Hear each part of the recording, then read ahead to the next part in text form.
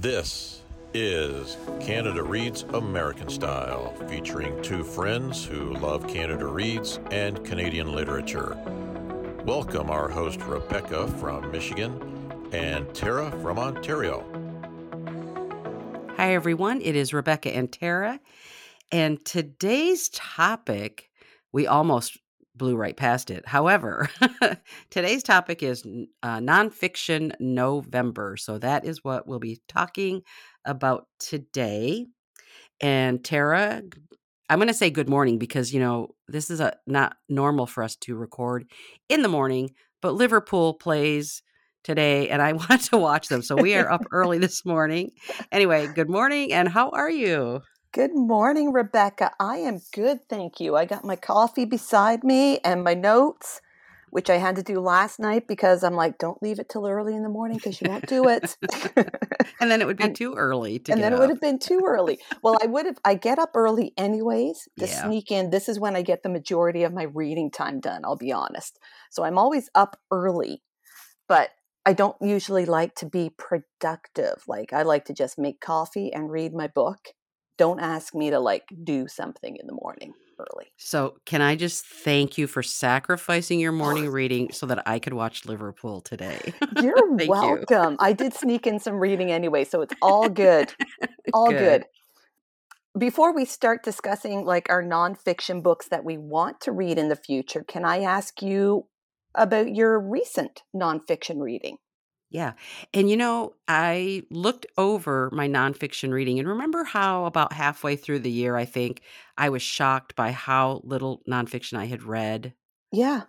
Yeah. I'm shocked. I was, yeah. It is still shocking. I have hardly read any nonfiction this year. And the last one I read was Adam Schultz's new book. And that's the last one. And then when I went back and looked, the previous one to that was something like February.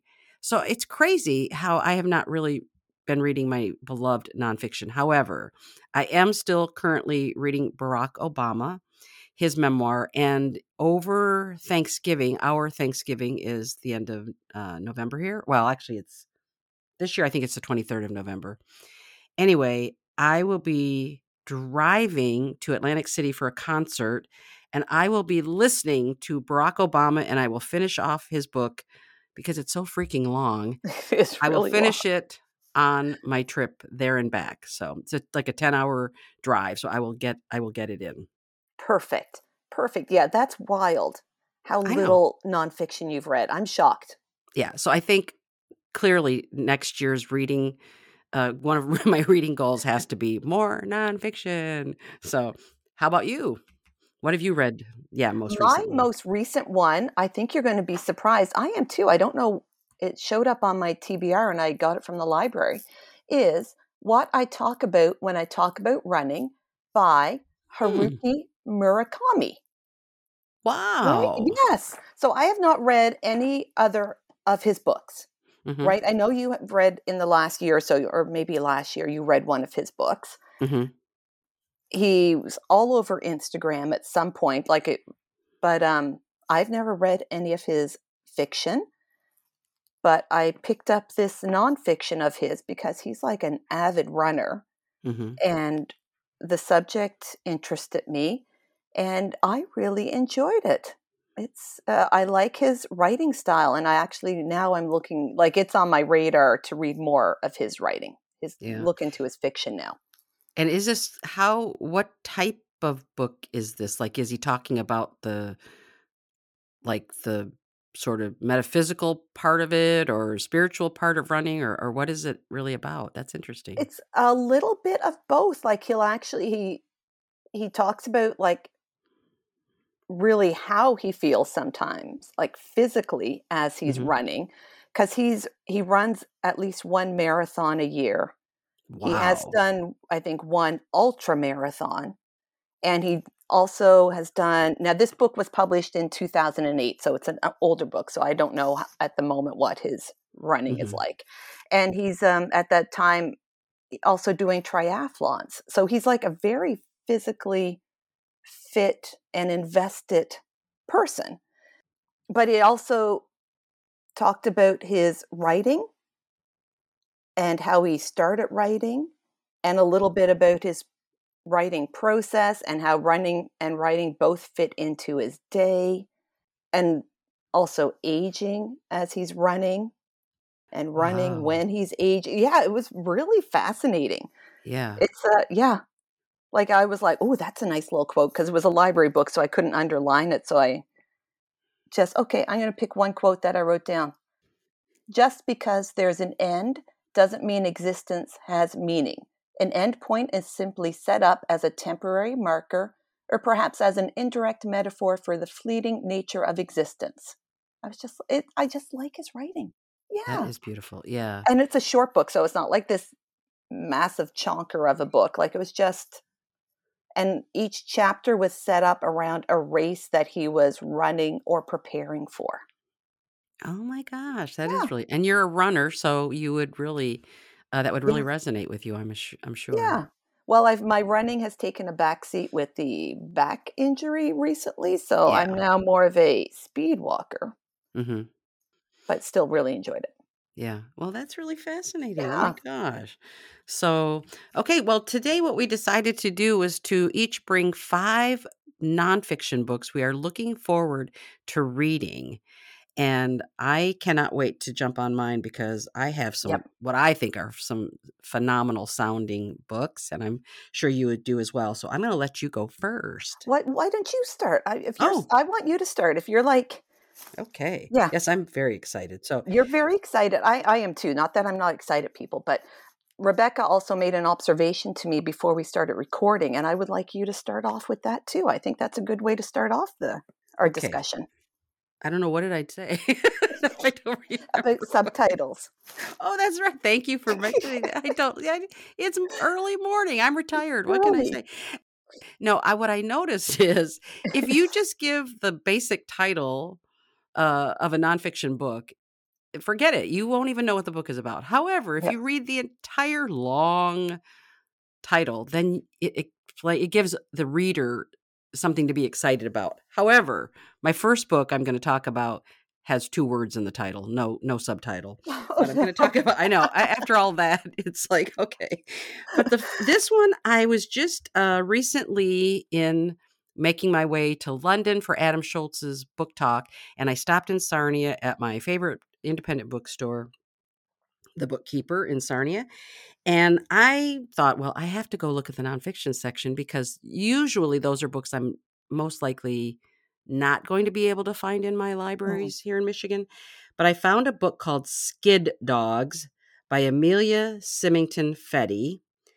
And I know this is kind of long, but stay with me on this because I don't know that I could explain this book as well as it does here, but it says, a raw and riveting coming of age story about the wild love of teenage friendships and the casual oppression of 90s rape culture.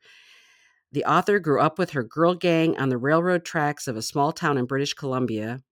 Unsupervised and wild, the girls explored the power and shortcomings of, quote, best, unquote, friendships and their growing sexuality. 2 decades later, an 18-year-old girl is murdered on Halloween on the same tracks, and Symington Fetty returns to her hometown to stay with her mother, who is fearful of a murderer at large. When I sort of picked up that book and saw that, and I thought, first of all, I'm all about girl culture right now, right? I'm just Mhm. so, that's kind of what's really fascinating me lately. And I just thought this book sounded perfectly fit for what I want to read about, and sounds really wonderful.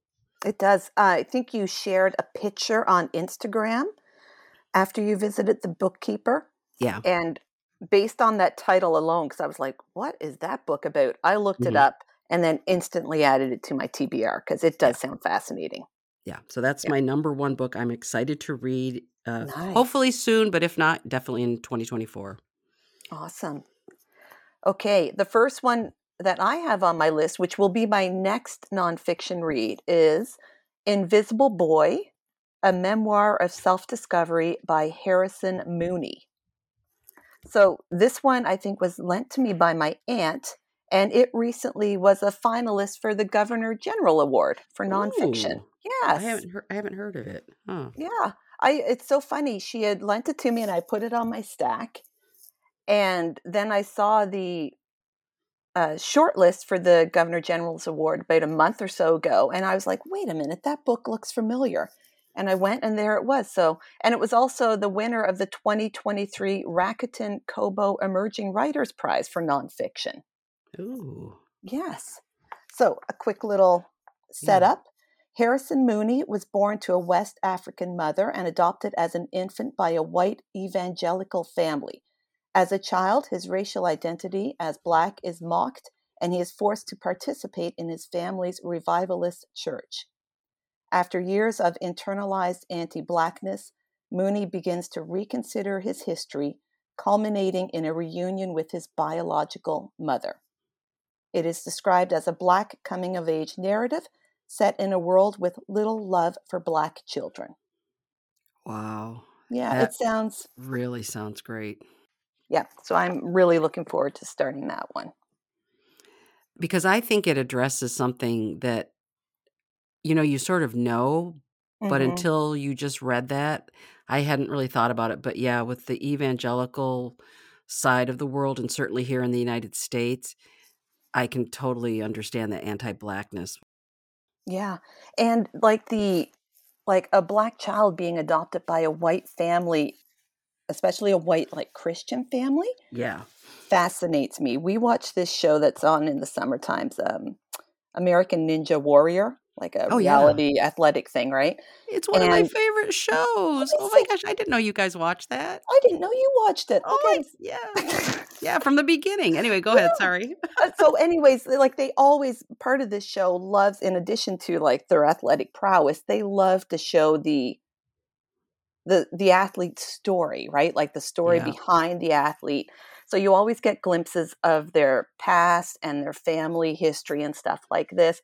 And it was this past summer I was watching, and I was surprised at how many of the athletes of color who have been adopted by white Christian families in the US. And I was like, wow, this is kind of weird.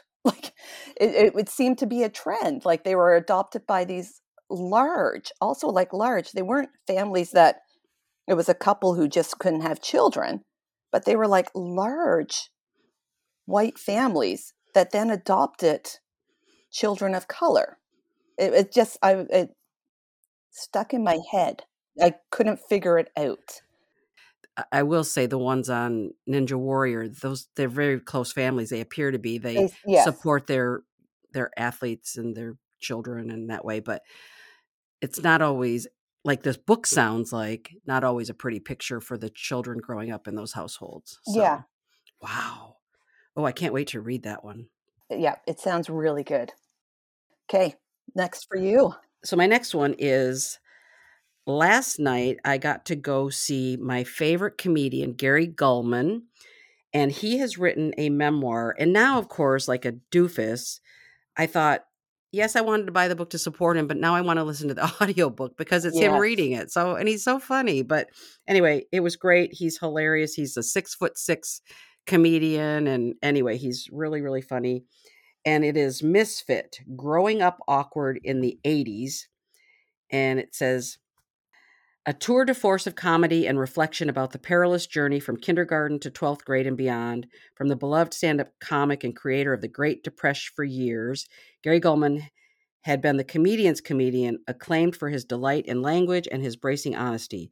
But after 2 stints in a psych ward, he found himself back in his mother's house in Boston, living in his childhood bedroom at age 46, as he struggled to regain his mental health. That's where Misfit begins. Then it goes way back. This is no ordinary book about growing older and growing up. Gulman has an astonishing memory and takes the reader through every year of his childhood education with obsessively detailed stories that are in turn alarming and riotously funny. And I will say, he started out last night, it was hilarious, with saying how much, when he was younger, Jerry Seinfeld, I guess, wrote a memoir, and he was so excited. And he read the book and he was so mad because it was basically just Jerry's stand-up written on paper, he said.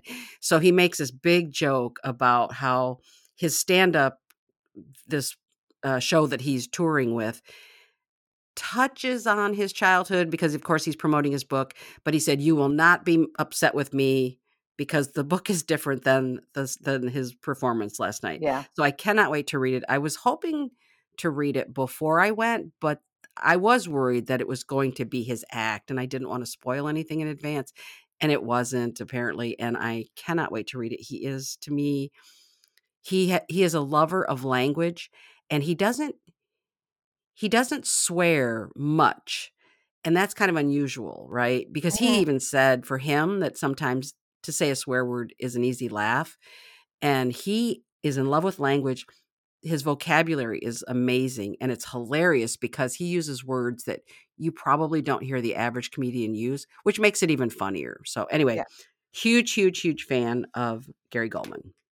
I love memoirs written by comedians. Okay. I don't know that I've ever read one. I'm not sure if I have. I don't even know. I really love them. Like I think those were the first memoirs I read. Wow. I would just read ones mostly by female comedians. I love them. Yeah. So I have not followed his career, but I remember him from Last Comic Standing, right? Because he was the good-looking one too. Yeah, so I he is. remember him from Last Comic Standing, and then I hadn't followed his career after that. And then you mentioned this book, and I was like, oh yeah. And now, based on your description now, I'm like, I'm reading that book. It sounds really good. I mean, I have the book, but I think I want to really get it in audio because I think it's just hear him do it is going to be even funnier, I think. So Yeah. Nice. Good choice. Good choice. Yeah. Thank you. Okay. I could not bring nonfiction books to the podcast and not bring a bird book. I had to whittle it down. I have like at least 3 on my like TBR. It's kind of sad and weird actually. But anyways, okay, I'm going to give you the full title as well. Okay. So, What an Owl Knows: The New Science of the World's Most Enigmatic Birds by Jennifer Ackerman. And it's a beautiful cover. It's owl. It's an owl on the cover. It's beautiful. So she has written, I think I've read at least one of her books. I may have read both of them actually. The Genius of Birds and The Bird Way. I love her bird books, obviously. And this one tells the extraordinary story of how we've come to understand owls, their biology, brains, and behavior. It is an exploration of owls across the globe and through human history, and a brilliant account of thrilling new insights into the science of their hunting skills, communication, sensory prowess, and other adaptations for survival. Again, excellent choice. And I really, when you read the book and you talk about it on the podcast, make sure you give us some little, little tidbits. Yeah, little gems that you go, oh my gosh, this is the coolest thing about owls, because I love birds too. I'm a bird feeder and a bird watcher and stuff. So I cannot wait to hear what comes out of that book. That sounds, because owls are really fascinating. Because, we always think of owls as these sweet little characters that sit in trees, and then they're vicious, man. They've got those claws and they're like hunters, man. They are definitely. They are. Yeah. And how many of us get to see them? You rarely get to see an owl, right? And there's some of them are so huge, but then they're so light because of their bones and the feather. It's just, they are fascinating. So I will, as I'm reading through that one, I'll be taking notes to give you the best little tidbits of info. Yeah. And have you actually seen one in the wild? Because I don't think I ever have. No, I don't think I have either. Like, I think I've seen them in at a conservation. We have a conservation area close by that has a raptor section for rehabilitation. So I think I've seen one there when we visited, but never in the wild. No. Yeah, same here. Yeah. They, as you said, they are enigmatic for sure. So there you go. Yeah. I know, actually, once I read the subtitle, I'm like, oh, actually, the subtitle does say everything about the book. I didn't need to give you a description, but I'd written the description, so you got it anyways. Well, no, we always want the description. I know. I say we do. Good. Okay. Well, here's one. This was the longest one I think so far I have for subtitle. So back in April, I decided to just go on a whim trip to Cincinnati. I'd never been to Cincinnati, Ohio before. And I went to the oh gosh, now I've forgotten the name of it. It's the Underground Railroad Freedom Center Museum, basically. And it was fabulous. It was about historical slavery, modern day slavery. It was, I mean, it just had so many components to it. I'm going to not do it justice. So I am putting a link to the place in the show notes. But anyway, of course, when I was done, and I actually stayed at the center way longer than I thought I was going to because it was just so fascinating. And of course, I had to go to the bookstore, to the museum shop. And I bought this book called Driving the Green Book, A Road Trip Through the Living History of Black Resistance. And it says, for countless Americans, the open road has long been a place where dangers lurk. In the era of Jim Crow, Black travelers experienced locked doors, hostile police, and potentially violent encounters almost everywhere in both the South and the North. From 1936 to 67, millions relied on the Negro Motorist Green Book, the definitive guide to businesses where they could safely rest, eat, or sleep. And then it says, Elvin Hall set out to revisit the world of the Green Book to instruct us all on the real history of the guide that saved many lives. And I know that there was a movie, I don't remember the title of it, but there was a movie that was sort of based on the Green Book, I think. Yeah. Was it just called The Green Book? And maybe it was, it's funny, I just Yeah. thought of it now, and if I find it, I'll put it in the show Yeah. notes.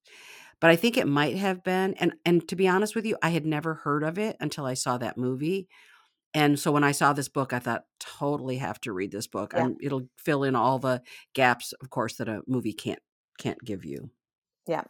I'm looking forward to hearing about that one, actually. It sounds good. All right. Okay. This next one also will come as no surprise.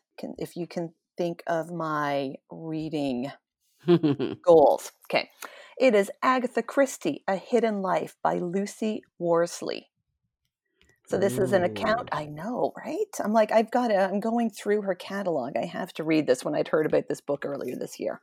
An account of the life of Agatha Christie, who, despite the obstacles of class and gender, became a successful working woman. With access to personal letters and papers that have rarely been seen, Worsley's biography is both authoritative and entertaining. It's done. As soon as I heard about this book, I'm like, done.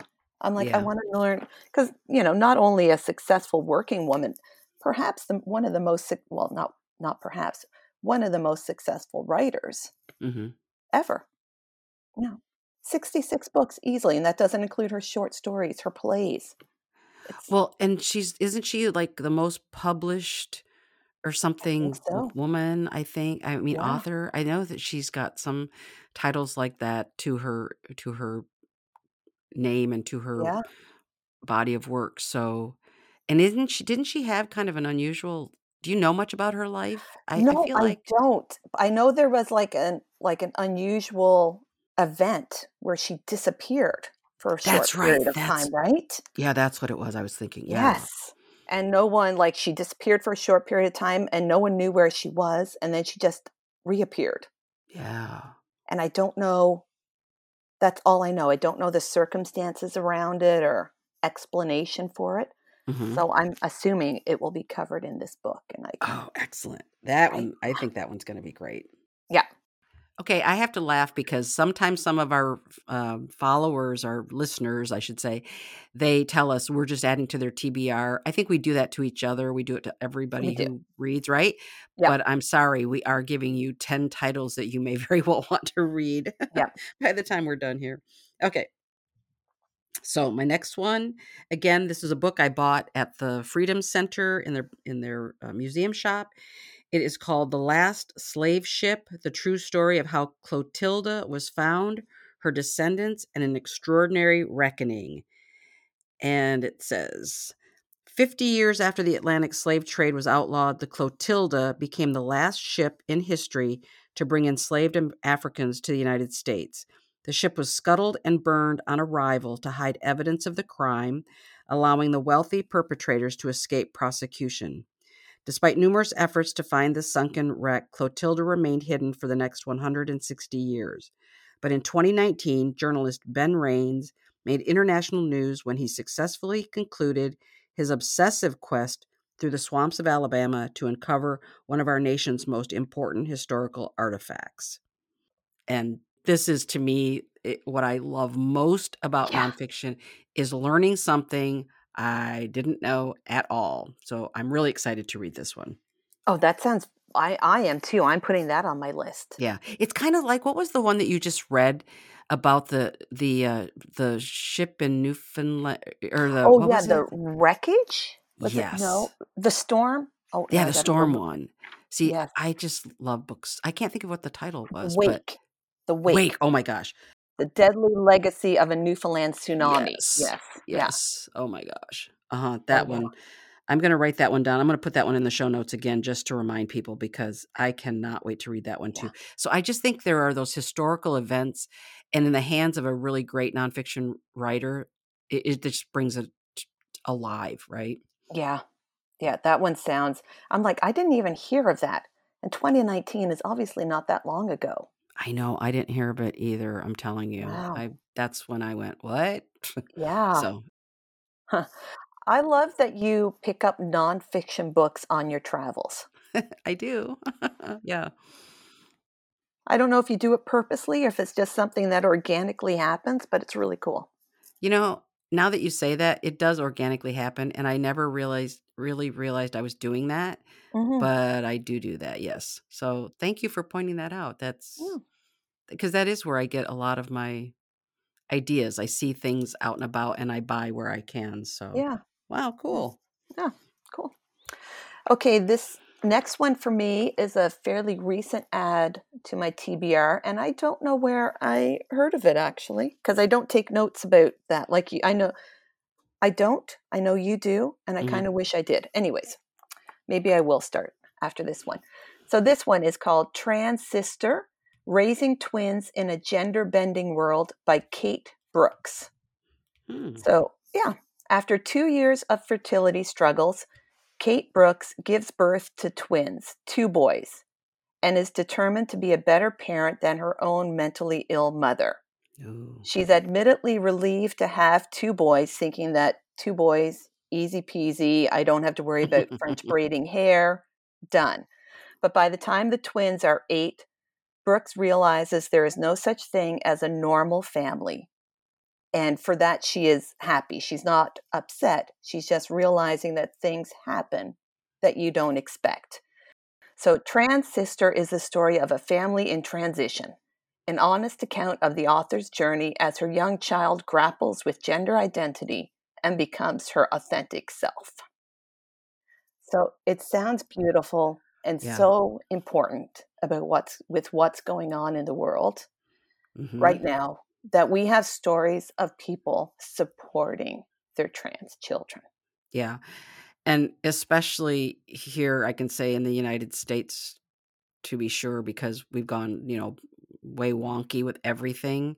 And It's happening here too. Yeah. I think it's so critically important. I always think, one of my favorite words, how every year somebody does like this, the word of the year or something. I don't Hmm. know who does it, but I think for me, it's representation, because the more I Yeah. read and the more I read about people not like myself, and I really get how important that representation is, because you read people's comments or reviews and how critically important these books are to Yeah. people, right? Wow. And you don't remember where you found that one, huh? It just No, popped. Oh my no. gosh, that's Yeah. wild. So I'm going to have to do like a little thinking about it. And no, it had to be a reading podcast, but I can't remember which one. Oh yeah.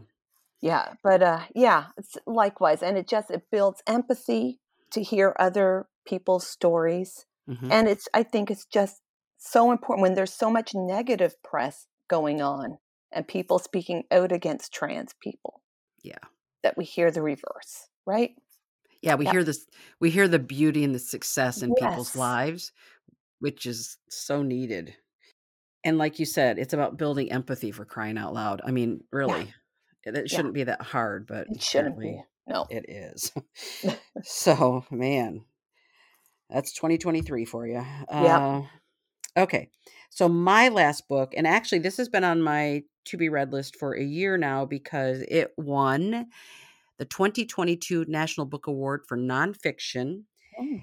And I think there's a theme here in my reading. The last three books are kind of related, but it is South to America, A Journey Below the Mason-Dixon to Understand the Soul of a Nation by Imani Perry. And it says, an essential, surprising journey through the history, rituals, and landscapes of the American South, and a revelatory argument for why you must understand the South in order to understand America. We all think we know the South. Even those who have never lived there can rattle off a list of signifiers: the Civil War, Gone with the Wind, the KKK, plantations, football, Jim Crow, and slavery. But the idiosyncrasies, dispositions, and habits of the region are stronger and more complex than much of the country tends to acknowledge. In South to America, Imani Perry shows that the meaning of American is inextricably linked with the South, and that our understanding of its history and culture is the key to understanding the nation as a whole. This is the story of a Black woman and native Alabaman returning to the region she has always called home and considering it with fresh eyes. And my dad is from Alabama, and obviously the family is from there.